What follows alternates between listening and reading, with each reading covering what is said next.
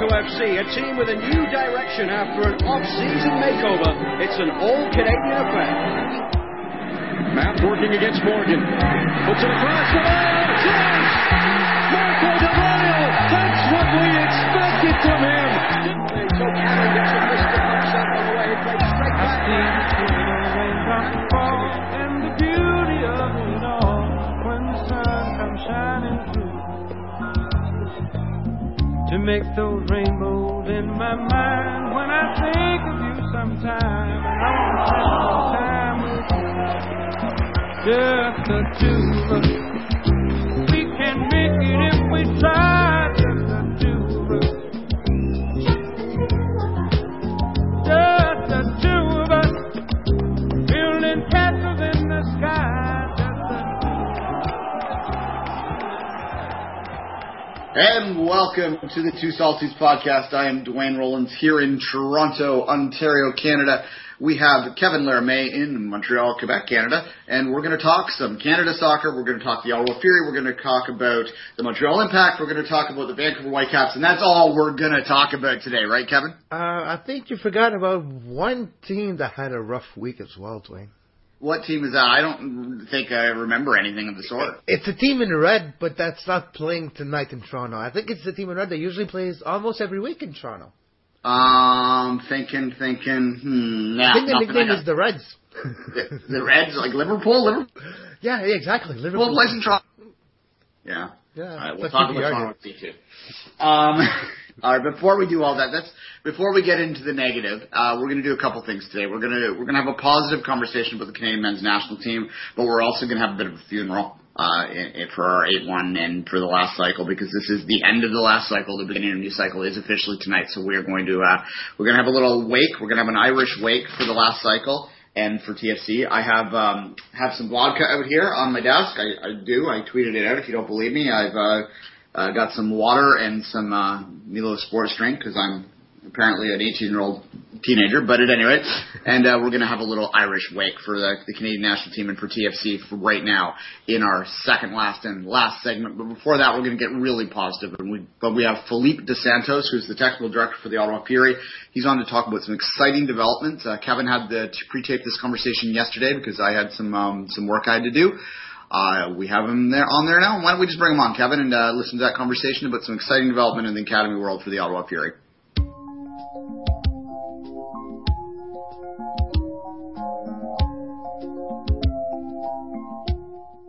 And welcome back to the Two Solitudes podcast. It's with great pleasure that I'm joined today by the technical director of the Ottawa Fury, Mr. Phillip de Santos. How are you doing, Phillip? Very good, thank you. Last week was a big week for the Academy of the Ottawa Fury. A lot of new announcements. Can you explain to us the new structure that the Academy will have going forward? Yeah, what we're looking to put in place is really an environment that will allow players to be inside a club environment, training with high demands, in a rigorous environment, where they're going to be able to maximize their potential, where we'll be covering many aspects of player performance and how to develop the different attributes that a soccer player needs to have to cope with the demands of the high level game. So they'll go from a ratio of 2 times a week of training or two or 3 times a week to an environment that's going to be a lot more demanding and competitive, where they'll be on the field 4, 5, even depending on the cycle of work, 6 times a week on the field, training with qualified staff, with a support staff, with access to human performance resources, with performance analysis, and consistent games that will allow them to then showcase what they're working on a daily basis. There was an announcement as well. There was a partnership with the Ottawa and Gatineau Soccer Association in the region to have a more in-depth look at younger players as well. Can you explain to us what the whole situation can be with that? Yeah, the partnership is more in regards to the community clubs in Ottawa. Obviously, we can't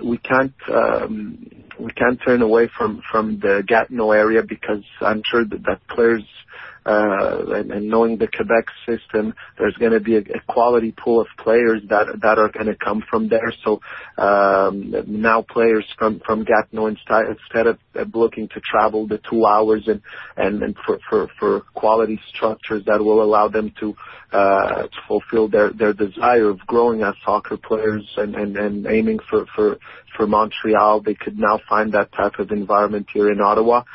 Partnerships are simple, and our goal is simple. Is we cannot try to be everywhere. We have to realize that Ottawa still has a big pool of players, Ottawa and Gatineau. We have to rely on community club structures to work with the younger age groups, always knowing and taking in consideration the fact that the resources these clubs have sometimes are not as high, or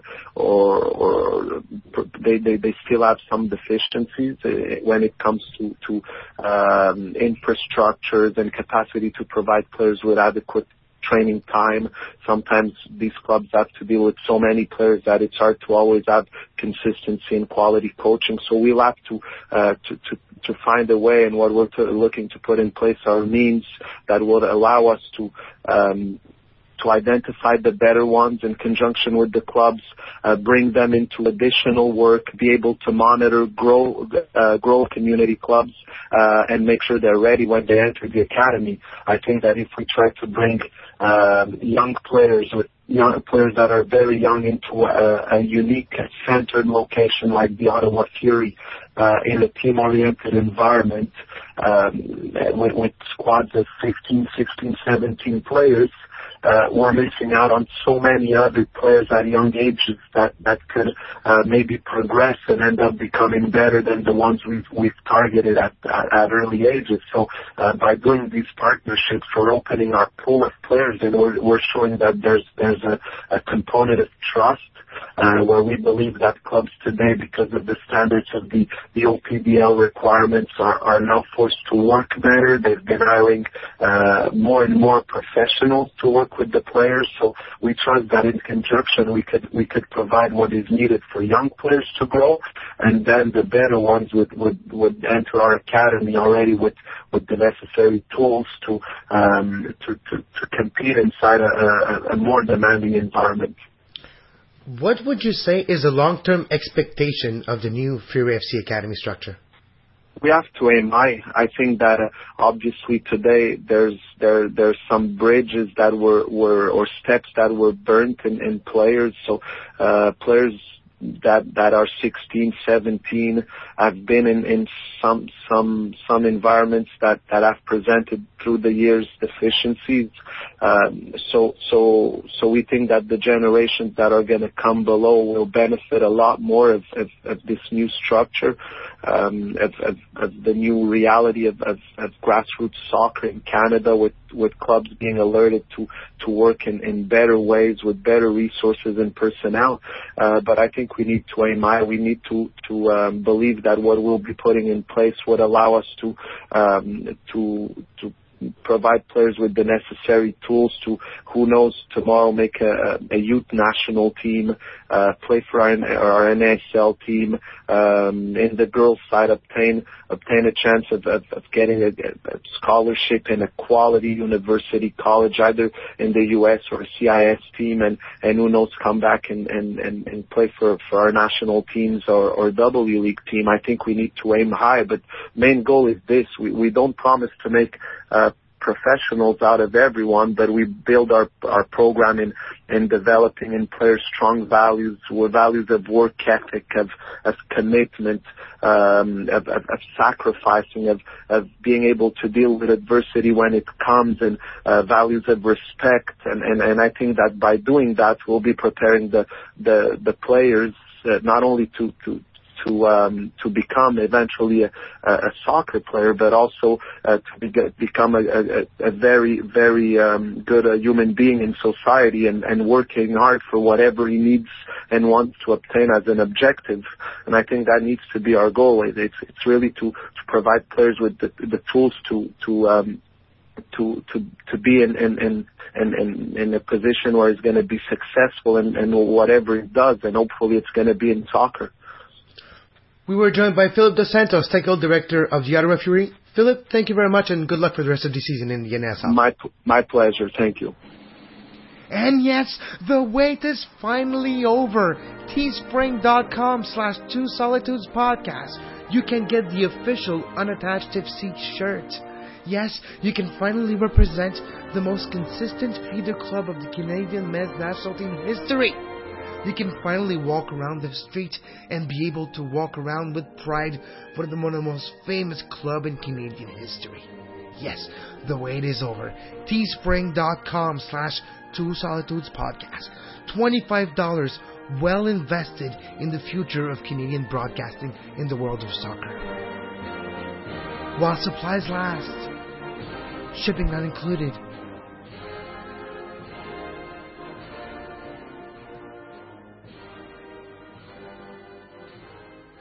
And we're back, and thanks again to Philippe for coming on. I like that kind of stuff, and we need more stories like that, Kevin. Whether it's gonna, I think we sometimes in Canada get overly too excited about these academy developments with this idea that we're just instantly going to start mining all this talent. But you can't find gold until you start to panhandle, right?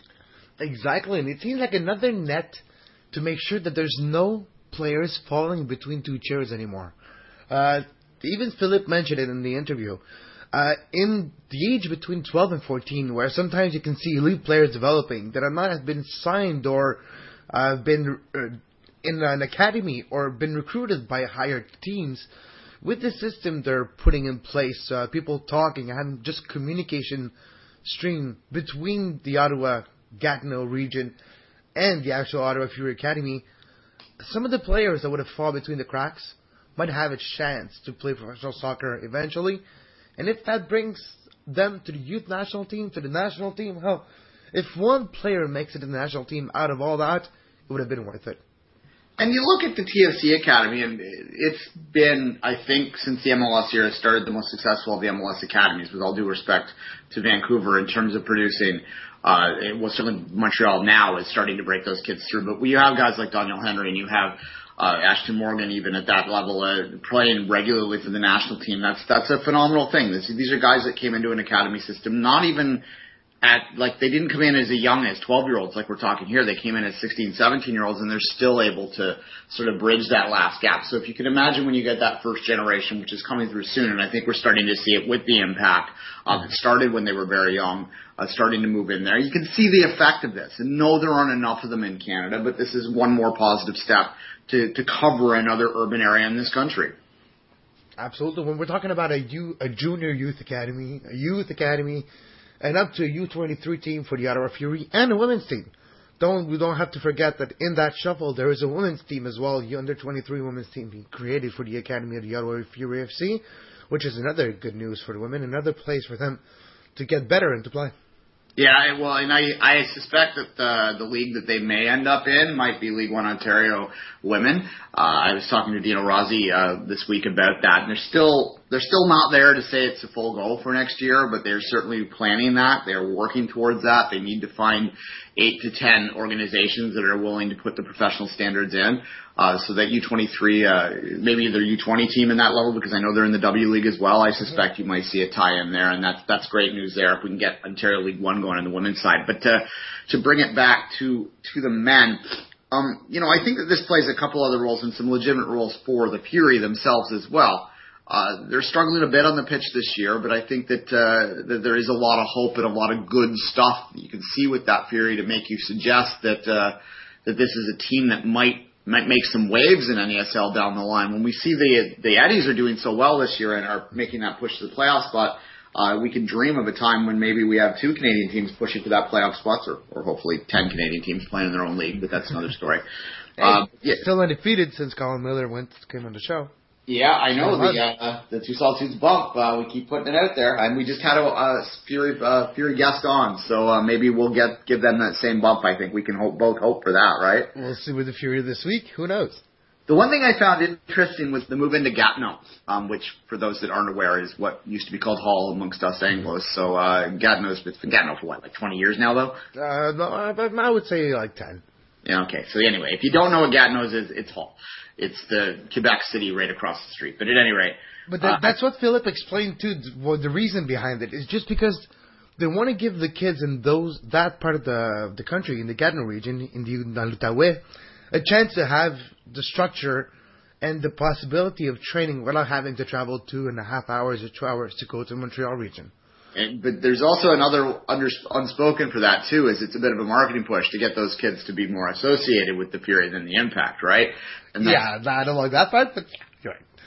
It's an interesting thing though, and it speaks to that kind of battle there. And there's a real potential down the line for the Impact and the Fury to become big rivals if they ever start playing regularly in competitions in the Voyageurs Cup. We suspected when the Fury launched that we might see some connections, some cooperation between the Impacts and the Fury. Haven't really seen that this year. We have seen TFC use them a little bit, so there's some interesting things there. Whether I don't know, the blood of the province is more than the water of the relative region, I don't know. But there's some interesting possibilities for rivals there.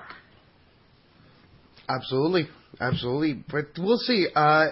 Right now, it's too cute. Ottawa's almost Montreal's second favorite team because a lot of ultras, a lot of fans, a lot of supporters are going to the games. Until there's a showdown in the Canadian Championship or who knows what, it'll still be a little more cute rivalry, as you could say. Yeah, well, I, of course, as everyone knows who listens to the show, went to the Fury's first ever game at home. And my experience was that as a Torontonian, I was very much on the outside there as a TFC person. So it was mostly either Fury partisans or Impact supporters that were sort of rotating between the Impact and Fury. But I think that there is a potential there, and I think that the distance between Ottawa and Montreal, people don't realize how close the two cities are, I don't think. Like, even in Canada, people don't necessarily realize that it's like an easy drive between the two cities. Literally an easy drive. 2.5 hours if it's not outside. It's flat. But yeah, it's an easy drive. Yeah, so there's potential there. But beyond that, I think that the important thing is that the Fury are recognizing the need, as are other teams in this country, other clubs in this country, to be clubs. And to go down to lower levels and to produce and to take a serious effort at development. And it hasn't been that long in Canada that those type of thought patterns were prevalent. And the fact that they are now the norm, as we see with this, is only a positive thing if 50 years too late. Yep, absolutely. Speaking of 52 years too late and the effect that has, today marks the beginning of the 2018 cycle for Canada. It's the 2014 cycle, Kevin. It didn't go so well. Oh, did it? For some reason, I can't remember what happened. I hate to bring it up. Yeah, it didn't end so well. As we've said many times before, there were some positive performances in there. The win against Panama at home is a personal highlight for me. They handled Cuba on the road to start that. That's in the past would have been an environment that the Canadian national team would have faltered in. How unfortunately their old habits came back at the end. We don't need to belabor them other than to have a brief moment. Right now, Kevin, I have my glass raised in the air. I told you it was going to be an Irish wake. I'd like to take this moment for us to just have a moment of silence in memory of the 2014 cycle and to let go once and for all of the way it ended. If you'll just join me now, everyone, raise a glass if you have it.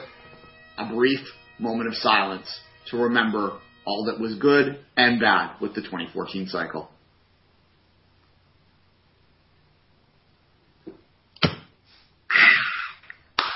All right. Allez, Rouge, eh? Russia. Here we come. We're going to Russia on a tourist visa, maybe, but we're going to go to Russia. No, Kevin, in this eve, and now as we speak, as we record this, we are less than 12 hours away from kickoff tonight here in Toronto between Toronto. Whoops, Freudian slip there. Between Canada and Jamaica. And, for once, there's a lot of Montreal players in there. Yeah, no, there is. It's a good mix there. I think that there is a real need. I guess we can start there. There's a need, I think, for this team to play in other places a little bit in this cycle. As great as it's been for me on a purse to break my bank to get to the qualifying games, I do understand the frustration. My point has always been that Canada needs to center its qualifying games in one location for a lot of reasons. I think it makes the teams comfortable. It gives them a home advantage. It also lets the ground support on the ground, which is the only place a ground support would be. One sip of vodka, and I'm already losing my mind here, Kevin. It lets the fan support swell on the ground and gets a supporter section going there. It's not an easy job in Canada to get a supporter section going. It's just the way that we're wired. And I've seen the amount of first-hand effort that goes on here in Toronto to put the numbers that are in there. And I worry that if you shoot everything to Moncton, you're suddenly still going to have all the Hondurans on a plane getting there, and you're not going to have the same 500 or 1,000 Canadian fans that are there as well. And that's been my worry. So I just want them to center it in one place. If it's in Vancouver, that's fine. Just make sure all the games are there. No, but that's exactly what it is. I remember the last game that Canada played at U20 in Montreal. We were 10 Voyagers, Wayne. I could name them. People don't realize that. They don't realize how much work Jim McLeod, who's been the president of the Voyagers for the last few years, how much work and how much of his own money he puts into building that support. So I think we should all raise that glass again to Jamie, because he does a lot of work to make sure that there's people out there that they're waving the flags and supporting the flags. Jamie's been in the scene for a long time, and he's one of the few people that has actually lived in Montreal, Vancouver, and Toronto. So he understands each of those markets pretty well. But you're right. It's hard to get that support to be always organized, always there. And in Toronto, there's a lot more numbers than anywhere else. So just for that aspect of more supporter, more Voyagers, and a more present fan support or noise or cheers or encouragement are there. Tonight, we all expect a pro-Jamaica crowd. When Jamaica comes to Canada to play, the fans come out in drove, but hopefully there'll be some red and some Alida Rouge tonight. Yeah, it'd be a good day to rob some homes in Eglinton and Laird. I'm not suggesting that didn't sound right when you just came out. Not Laird, by the way. That's a different neighborhood altogether. Marley. I don't mean to go rob Jamaicans' homes tonight. I'm saying there won't be many people there. Maybe we should erase that, but I don't know. Anyway, never mind. In there. Look, on the field. Tonight's going to be, it's a mixed lineup. I think Jamaica, I haven't really looked very closely at Jamaica's lineup, to be honest, because Maddox not there. He picked up a knock last week. He's staying in Vancouver. He's staying there. Yeah, so that's too bad that we don't get to see Maddox, because we love Maddox here in Toronto. At any rate, I don't like the result. I think it does matter a bit tonight. That's unfortunate, but I think what matters is not so much a win or a loss or a draw. I think what matters is the performance, and as long as there's progress there. That's a hard thing as a supporter to wrap your head around. And I mean, I know we're starting the new cycle, and we're a year away from qualifying. We really are. We're about a year away from the start of World Cup qualifying, and we have a Gold Cup in the middle. So this is crunch time now. We need to start getting performances. We need to start to learn how to win. But it also still involves making sure that your performances are good, and it starts tonight. So I'm hopeful. I think that the lineup's out there. There's no excuse for them to not be competitive with a team like Jamaica. No, especially with the Bernier, the Ouimet, the Rosario, all those players. Some of them are probably going to play their last game for Canada, and that's a motivation in itself. And some of them, the last time they played for the country, they were on a bench in that dreadful game in San Pedro Sula. And tonight, for them, it's the only and probably the only opportunity they'll ever get to erase that memory with a positive one. So I expect good things on the pitch tonight, Dwayne. Absolutely. And look, moving forward, we are a year away. I think that it's important to build on the FIFA points. I know no one likes those ranking systems for good reason. They're a load of crap half the time. The ELO ratings are better, which puts Canada around 80th and 90th right now, which is not great, but it's a more reflective position than 120th or wherever the hell they are on the FIFA rankings. But the FIFA rankings are going to be used for the pools. And what they don't want to do, what Canada doesn't want to do, is avoid being not seeded in that second round. There was a time when we used to dream about, being able to avoid the second round. It's not going to happen. We're going to have to play that second round qualifier, but at least we want to be the seeded team in there so that you're playing, islands that you should be able to beat with even just like youth teams. I mean, I was at those games, I guess 3 years ago now. Canada was a dominant team in those things. They struggled to score, as they always did, and that should have been a bit of a little bit of a hint that might be the killer, and it was, because they didn't score against Honduras in the second round or in the third round, and that was ultimately as much as 8-1, as every bit as much as what put them out. But they need to be seated there. You don't want to have to get by Guatemala to get through. Not that you couldn't get by Guatemala, but you don't want to put yourself in the position where you could lose out to a team like that so early. And you don't want to put yourself in a position that you need a result in their pitch, in their home. That's what you don't want to do. And they do. They honestly need that extra year too. Like I'm looking forward to Canada playing in the second round of CONCACAF qualifying, and all this talk is we're assuming that they're going to go forward with the same format, which they haven't switched in 3 cycles now. So I don't know why you'd think they'd switch it now. I like the idea of them having to play that round, so long as they're up against St. Lucia, I don't know, Guadalupe. They're not even a real country, so the whatever. Faroe Islands. Yeah, the Faroe Islands aren't in CONCACAF, but however, it's an island. The Cayman Islands, St. Lucia, and the British Virgin Islands. That kind of group, Canada should be able to beat that. The TFC Reserve side should be able to beat that team, right? So I don't know about the TFC Reserve, though.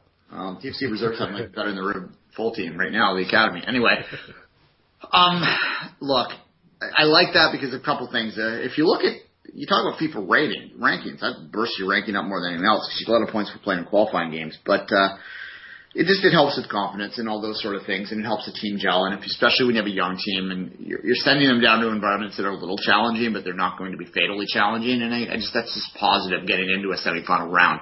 When they hit a semifinal round, Kevin, look, I don't know if any of us can look ahead 2 years, but as much as we can expect that it's going to be a challenge for them. They're going to be a 3rd seed in that round, and they're going to struggle to get out of it. But what you can hope for is, a lucky draw, which is maybe avoiding Honduras for once, because I think we need to not have Honduras in our group. I would actually kind of like to draw Mexico or the U.S. in the group. That would be ideal in my mind. Because we get a pass almost. Yeah, because that's a good challenge, and you get to see that team at home. See Mexico or the U.S. play in Canada, I think would be a valuable draw, and I think it would be a good experience for everyone. If you grounded a draw on that, then that'd be great. And between you and me, all the players, did they have a chance to play against U.S. or Mexico in the qualifying? It doesn't happen often. They would get up for that game. And the fans will as well. It'll be a more media-covered game in Canada as well if it's U.S. or Mexico. Absolutely, yeah. So that's kind of what I hope. If they could get a very big team, and maybe get a little luck for once. It'd be nice to draw Jamaica in that group rather than Honduras again. It'd be nice to draw El Salvador in there rather than Jamaica, or rather than Honduras and Panama again, that would be nice. But we can't rely on the draw to get us through. And ultimately, I don't think it's realistic for us to suggest we're going to get through to the Hex, but I think that should remain our goal at this point as a Canadian team. Getting to the World Cup is going to be a very, very big ask, but getting to the Hex, I think even at the state that the Canadian program is right now, I think it's a little silly to suggest that getting to the Hex should be out of the question. I think that should remain the goal. And once you get to the Hex, everything's possible. Look, Mexico almost didn't get out of the Hex. Well, you don't know where the playoff's going to be. You don't know whether CONCACAF might get another spot. You don't know a lot of things. And you also don't know what the state of the Canadian national team is going to be 3 years from now. 3 years is a lifetime in international football. And those 19-year-olds, like Jordan Hamilton could be tearing up a big league by 3 years from now. We don't know. I don't think he's going to be, but you don't know, right? No, exactly. And that's what people forget, too. They're like, we'll never make it. We'll never go to Russia. Or years after, Montigliani said in the conference this week that Victor Montigliani, president of the CSA, said that Flores has been here for a year now. He's going to be here for a little while. We'll give him more leeway than we did before because stability is what we need going forward. And that might not be the key for 4 years. But he said, down the road, 8 years, 12 years, we will see the difference, that identity and that playing identity that Flores is giving the team right now will be really helpful down the road. It is ridiculous to try and make assumptions about 2022. I mean, 14-year-olds are going to be playing in 2022, right? Like, you can't. We just don't know. We can assume based on the past history, and we might even be right in our assumptions, but you can't make predictions. Even qualifying, a 16-year-old right today will be a key part of qualifying for 2022. Yep. a fortunate key qualifying part of 2022. You just don't know. Like, did anyone know who Daniel Henry was when he was 16 or 15 years old? No. Did anyone know, like, hell, even who Atiba Hutchison was when he was 16 years old? Outside of the hardest of the hardcore, no. So, giving up on 2022 right now is the ultimate in stupidity, really. It's you got to move forward.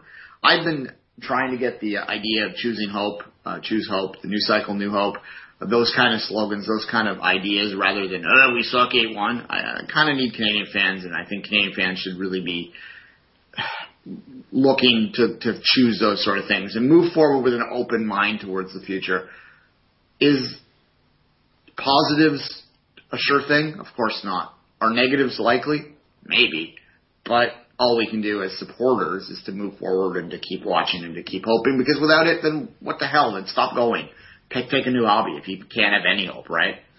No, it is true, you're right. A new hope is fitting for the new cycle. And who knows? That hope might not get us further, but it might be a little nicer than it was last time. All right.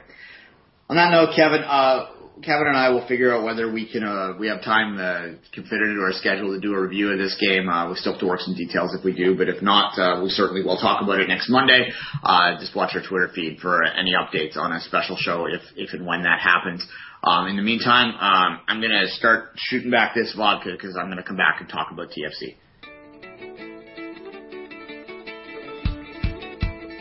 Thanks for listening to the Two Solitudes Soccer Podcast on Stitcher Radio with Dwayne Rollins and Kevin Laramie.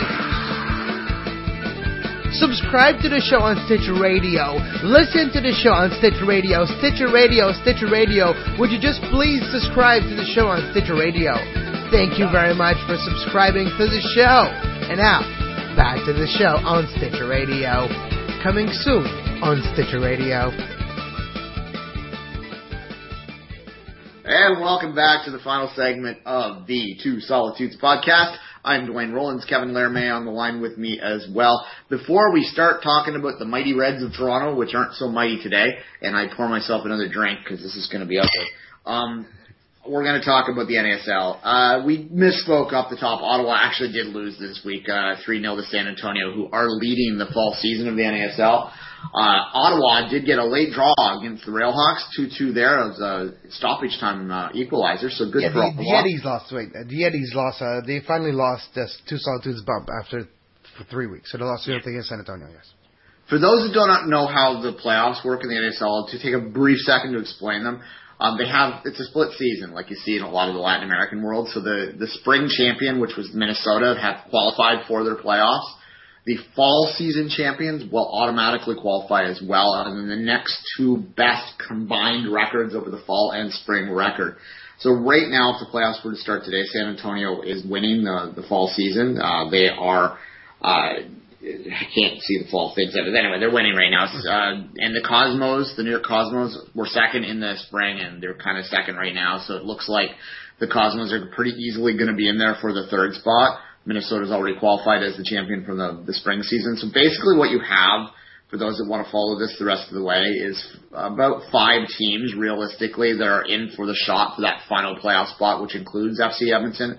You have Tampa Bay, Fort Lauderdale, Carolina, and Atlanta are all within 5 points of that final playoff spot, which is currently held by Tampa Bay at 26 points. And then you have Fort Lauderdale at 25, Carolina at 24, Edmonton at 22, and Atlanta at 21. So that's kind of where we're at there. FC Edmonton still has some work to do, but they have, through their 3-game winning streak, have certainly got themselves back into a conversation for a playoff spot, and we will continue to follow the NASL season closely the rest of the way. In fact, I have an NASL Live, so I might make an effort to watch a few more of those games moving forward. But games that I don't have to really do much to watch and unfortunately have to watch are Toronto FC. But the Ottawa Fury had a 0-0, anyway, they had a decent result, 2-2 draw this week. And for that, who knows? We had Phillip Santos on the show today. Who knows? It might be the start of its second Two Solitudes bump for the Ottawa Fury this time. All right, we should get a TFC guest on. Now, before we go on, you ready? Yeah. Might want to take 2 of them because you had like 2 losses, right? All right. Grass to Bimo. All right. That was an inside joke, folks. TFC fired their coach, as we all know, and we talked about it in a special edition. Didn't really get a new coach bump. The first game, they looked a bit disorganized. They were bombing forward off the fullback spots, kind of exposing themselves at the back. It was really kind of naive and ugly. Wasn't the best tactics, I'll be the first to admit, even though I think Greg Manny is a decent hire moving forward, and I'm not going to get into Greg Manny talk today because I've done enough of that in the last little while. I certainly don't think that the first result out of the gate was necessarily as tactically aware as I would have liked. Yeah. The second result on Saturday, I don't even know what to say. They came out flat again. They just couldn't produce anything going forward, and suddenly they find themselves not in trouble, but they have lost all of the advantage that they built up over the first half and a bit of the season. 2/3 of the season, I guess. Mm-hmm. Because they were, we talk about, people want to make this simple and say that we were over or fail. TFC, they're of course going to blow it. There's no evidence they were going to halfway through the season. There was none. And anyone who says they were is either guilty of faulty thinking and using past people that aren't around anymore as an example of why the current people are going to fail, or they just were guilty of wishful thinking. However, the fact is that for whatever reason, they have fallen off the MLSE cliff. Maybe that's the reason, but I don't even understand how who runs the hockey team matters. But at any rate, and here we are. Sorry, go ahead, Kevin. And 2 weeks ago, well, 10 days ago, when Nielsen got fired, it was after the 3-0 loss against New England, and they looked really flat. Players like Michael Bradley looked bad. How did those type of players look in the last 2 games? Well, if you look at the overall stats on Bradley's, and sorry, I know people are going to start rolling their eyes when I start talking about stats, but then again, why are you listening to me after all these years? Bradley's numbers have improved since Vanny came in. He had his worst game of the year in Nelson's last game. As he's been getting more forward, he's been more involved. Anecdotally, so eyeball test from my perspective, I don't think that Bradley is the guy you want pushing forward for your main offensive threat. He's terrible in dead ball situations. Someone needs to wrestle the ball out of his hands like Gilberto wrestled it out of Defoe's hands earlier in the year, because he is absolutely horrific at dead balls. I sat there in the stands, Kevin, watching warm-up the other day. I want to talk about old school thinking here. I was watching warm-up, and Bradley sat out there and took 10 straight free kicks from about 35 yards without a wall, without a keeper, and all 10 of them sailed over the goal. I'm just shaking my head at this point. Like, he can't even hit the goal when there's no one defending him. Is it the same game that he tried to do a free kick after? That was the game before Philadelphia, actually. Okay. But at any rate. So there, and he's hit the wall. He's had 3 free kicks from about 20 yards in the last 3 games, and he's blasted it straight into the wall every time. So at one point, you have to recognize that maybe he isn't your best choice out there. Maybe Gilberto, if we remember some of that earlier season, might be a better choice. I know they want him in the box, but, come on, mix it up a little bit. Maybe Osario might not be a bad choice. Since it seems like D-Ro's going to get a little more time, maybe let the old boy have a little bit of try. These are all sort of observations that I'm making. I don't think that Bradley is your best free kick taker is the bottom line here. I think Bradley is a brilliant passer of the ball. And if you look at his overall numbers since Vanny came in, he is connecting on more balls. He's connecting on more passes. By the numbers, he was about 82% of his passes completed under Nelson. He's about 86 now. That isn't a ton, but it's significant when you're talking about over the course of several games, right? Oh, absolutely. And who would you have going forward more than Bradley? Would you tell Bradley to still be more defensive, like in example, in a 4-2-3-1, he would be in part of the 2 and not of the 3, or something like that? I would like to see Bradley playing as a pure central midfielder, where he's not necessarily tied to the back like he was over the last few games with Nelson, but not necessarily being relied on to be an attacking midfielder. I don't think the TFC has an AMC right now. I think that's a bit of a problem. I wouldn't mind seeing maybe Osario move more central again, like he did at parts of last year and like he did off the start of this year. He's playing out in the wing, and he sometimes, although he's had a very good year, and people need to recognize that Osario has had a solid second season. He's just not been as dramatic as he was last year because he's not getting as forward as often, so he's not getting as many goals. He has been pretty good.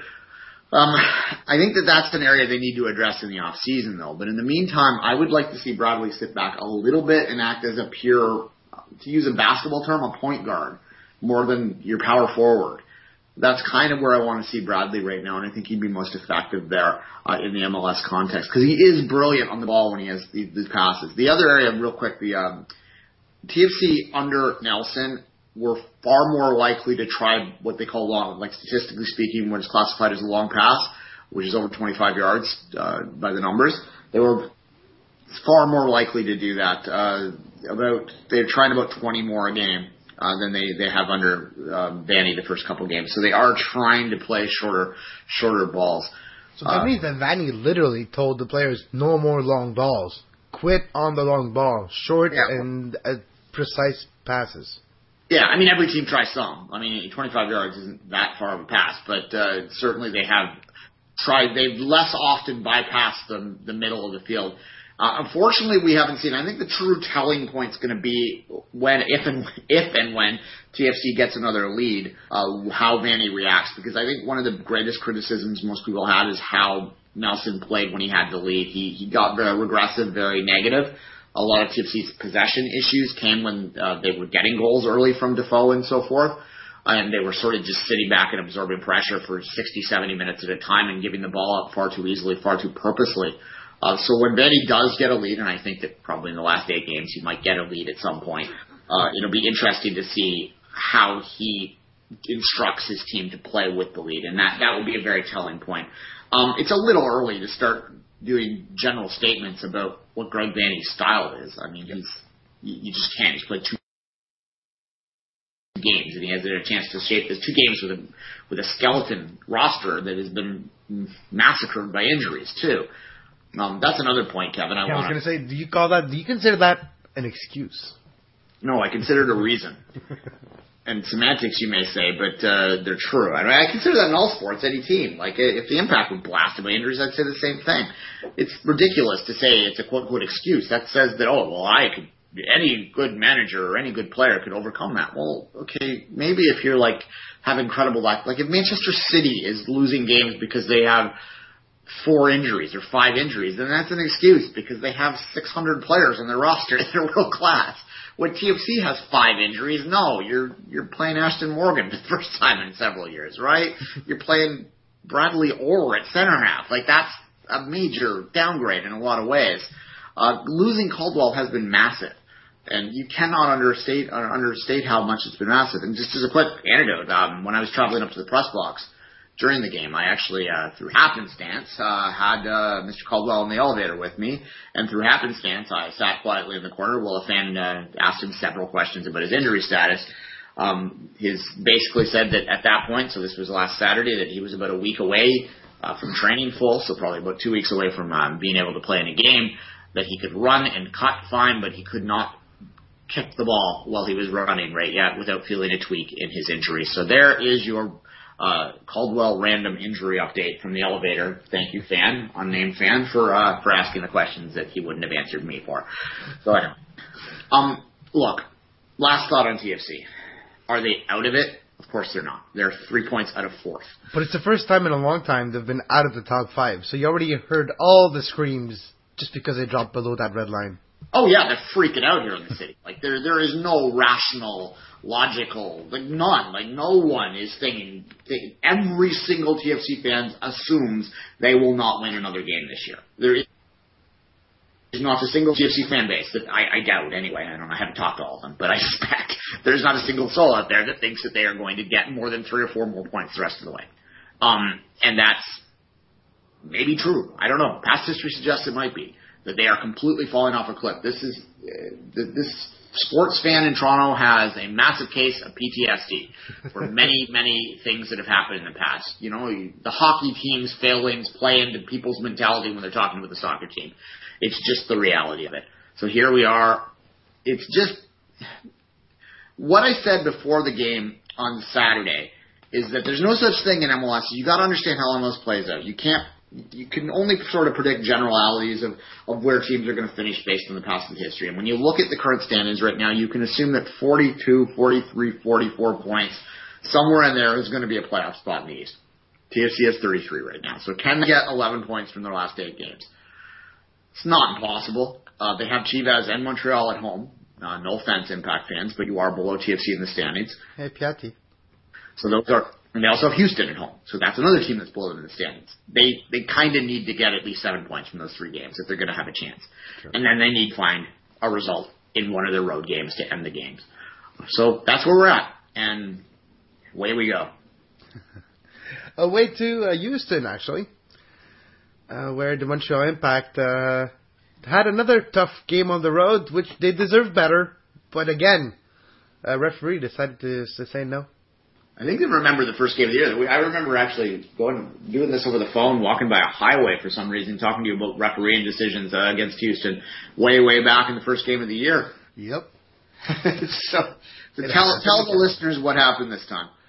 We'll start at the beginning of the game. It was a back and forth, really open game.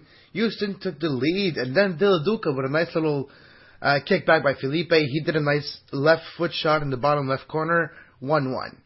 Then Piatti with a great pass for one of the nicest through balls I've seen in Major League Soccer by DeVayo.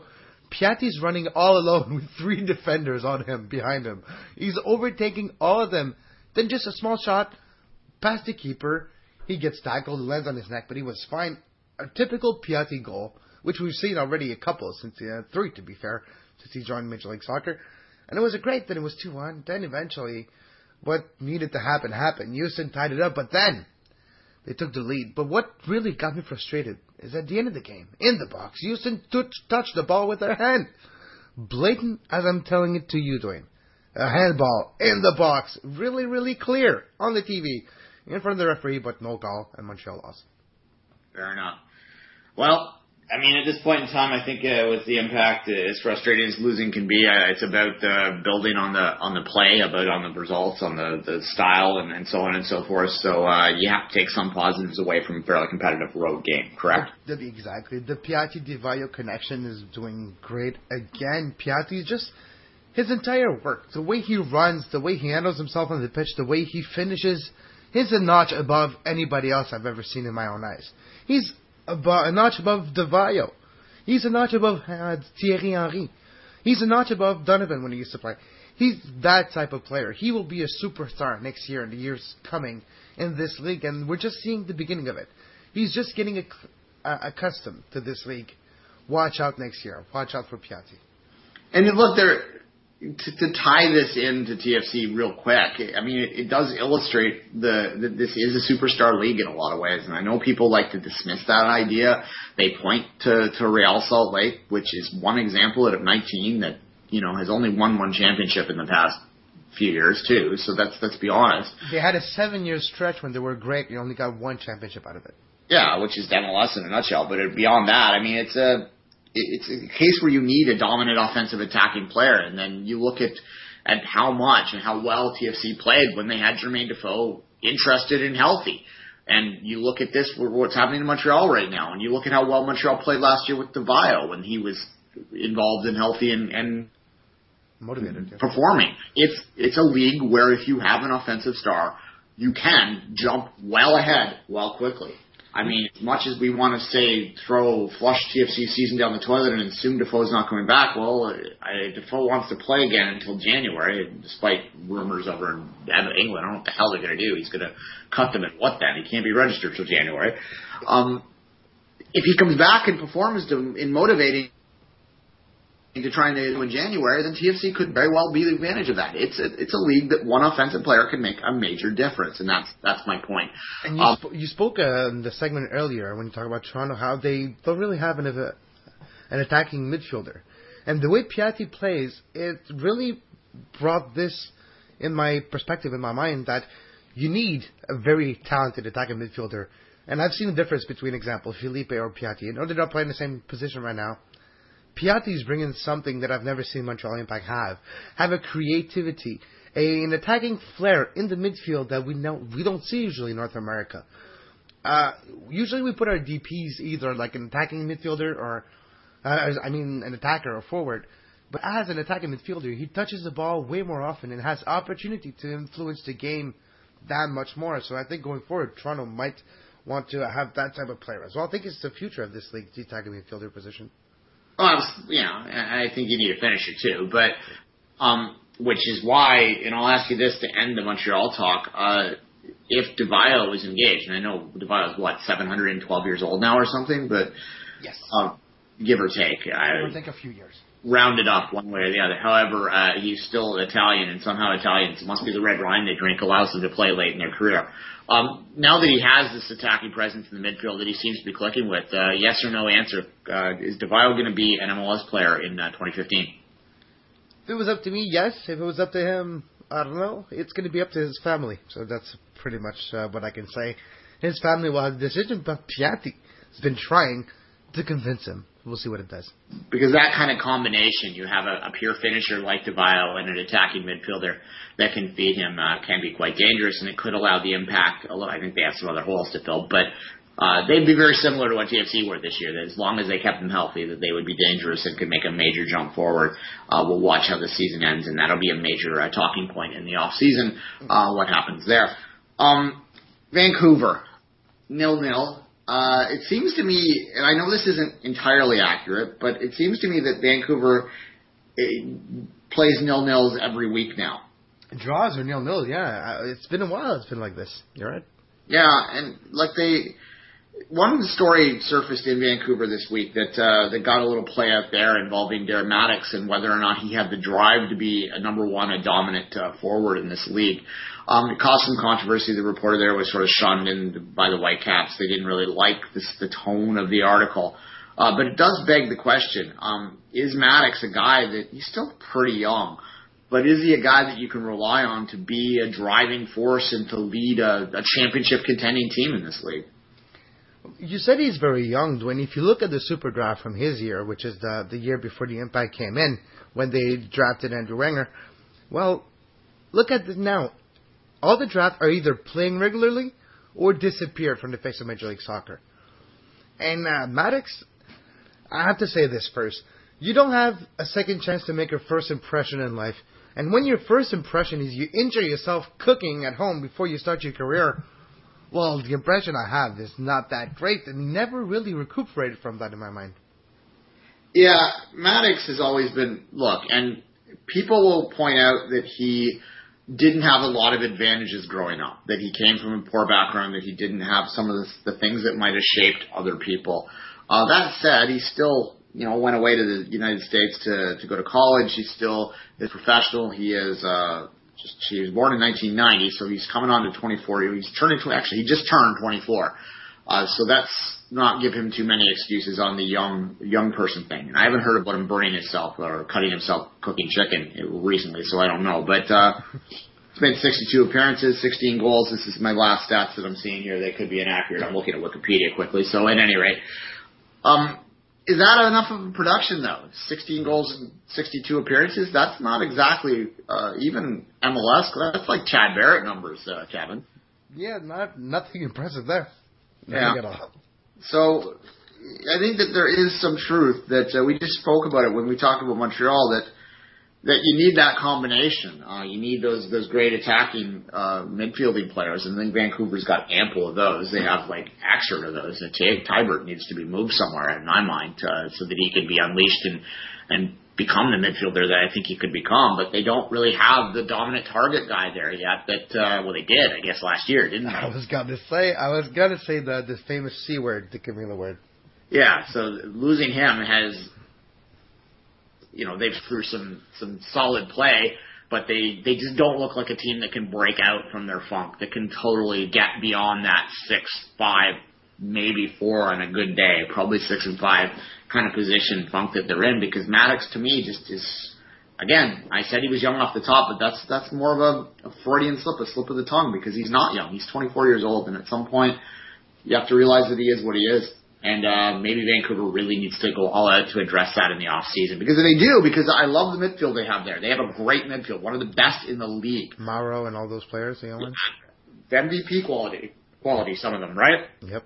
If they have a target guy, if they have a finisher, if they were to had brought Jermaine Defoe in, and he, in some kind of fantasy world where Jermaine Defoe is like a FIFA player that you can sort of slot into lineups, and he doesn't pout and go cry back to England.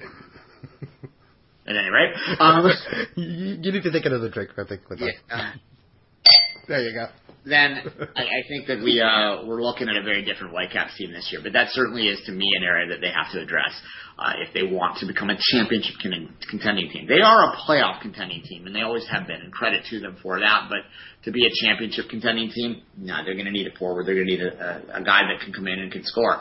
And I don't know whether they can attract that person unless they roll the dice and get lucky like they did with Camilo, because of the surface they play on. And I know Vancouver fans don't want to hear that, but it's a very real factor that prevents them from getting named strikers. Absolutely. Tonight, don't forget, go to BMO if you're listening to us this afternoon. Canada-Jamaica, the beginning of a new cycle. Yeah, absolutely. Real quickly before we go, obviously we'll do all the promotion. We'll get the bumpers out there for Stitcher and for our T-shirts. If you can help us out, that'd be great. But more to the point for tonight, if you are listening to this afternoon, this being Tuesday afternoon, get off out of your couch, go down to the Shoeless Joe's. Everyone knows the Shoeless Joe's I'm talking about, but if not, it's the one in Liberty Village or Parkdale, depending on your perspective. Go find Jamie McLeod. Just ask around in there, and anytime after 5 o'clock this afternoon, $20 a shot. You can sit in the Voyager section. Come support your country. Choose hope. Section 112, 113, and 113. BMO tonight. Allez les Rouges.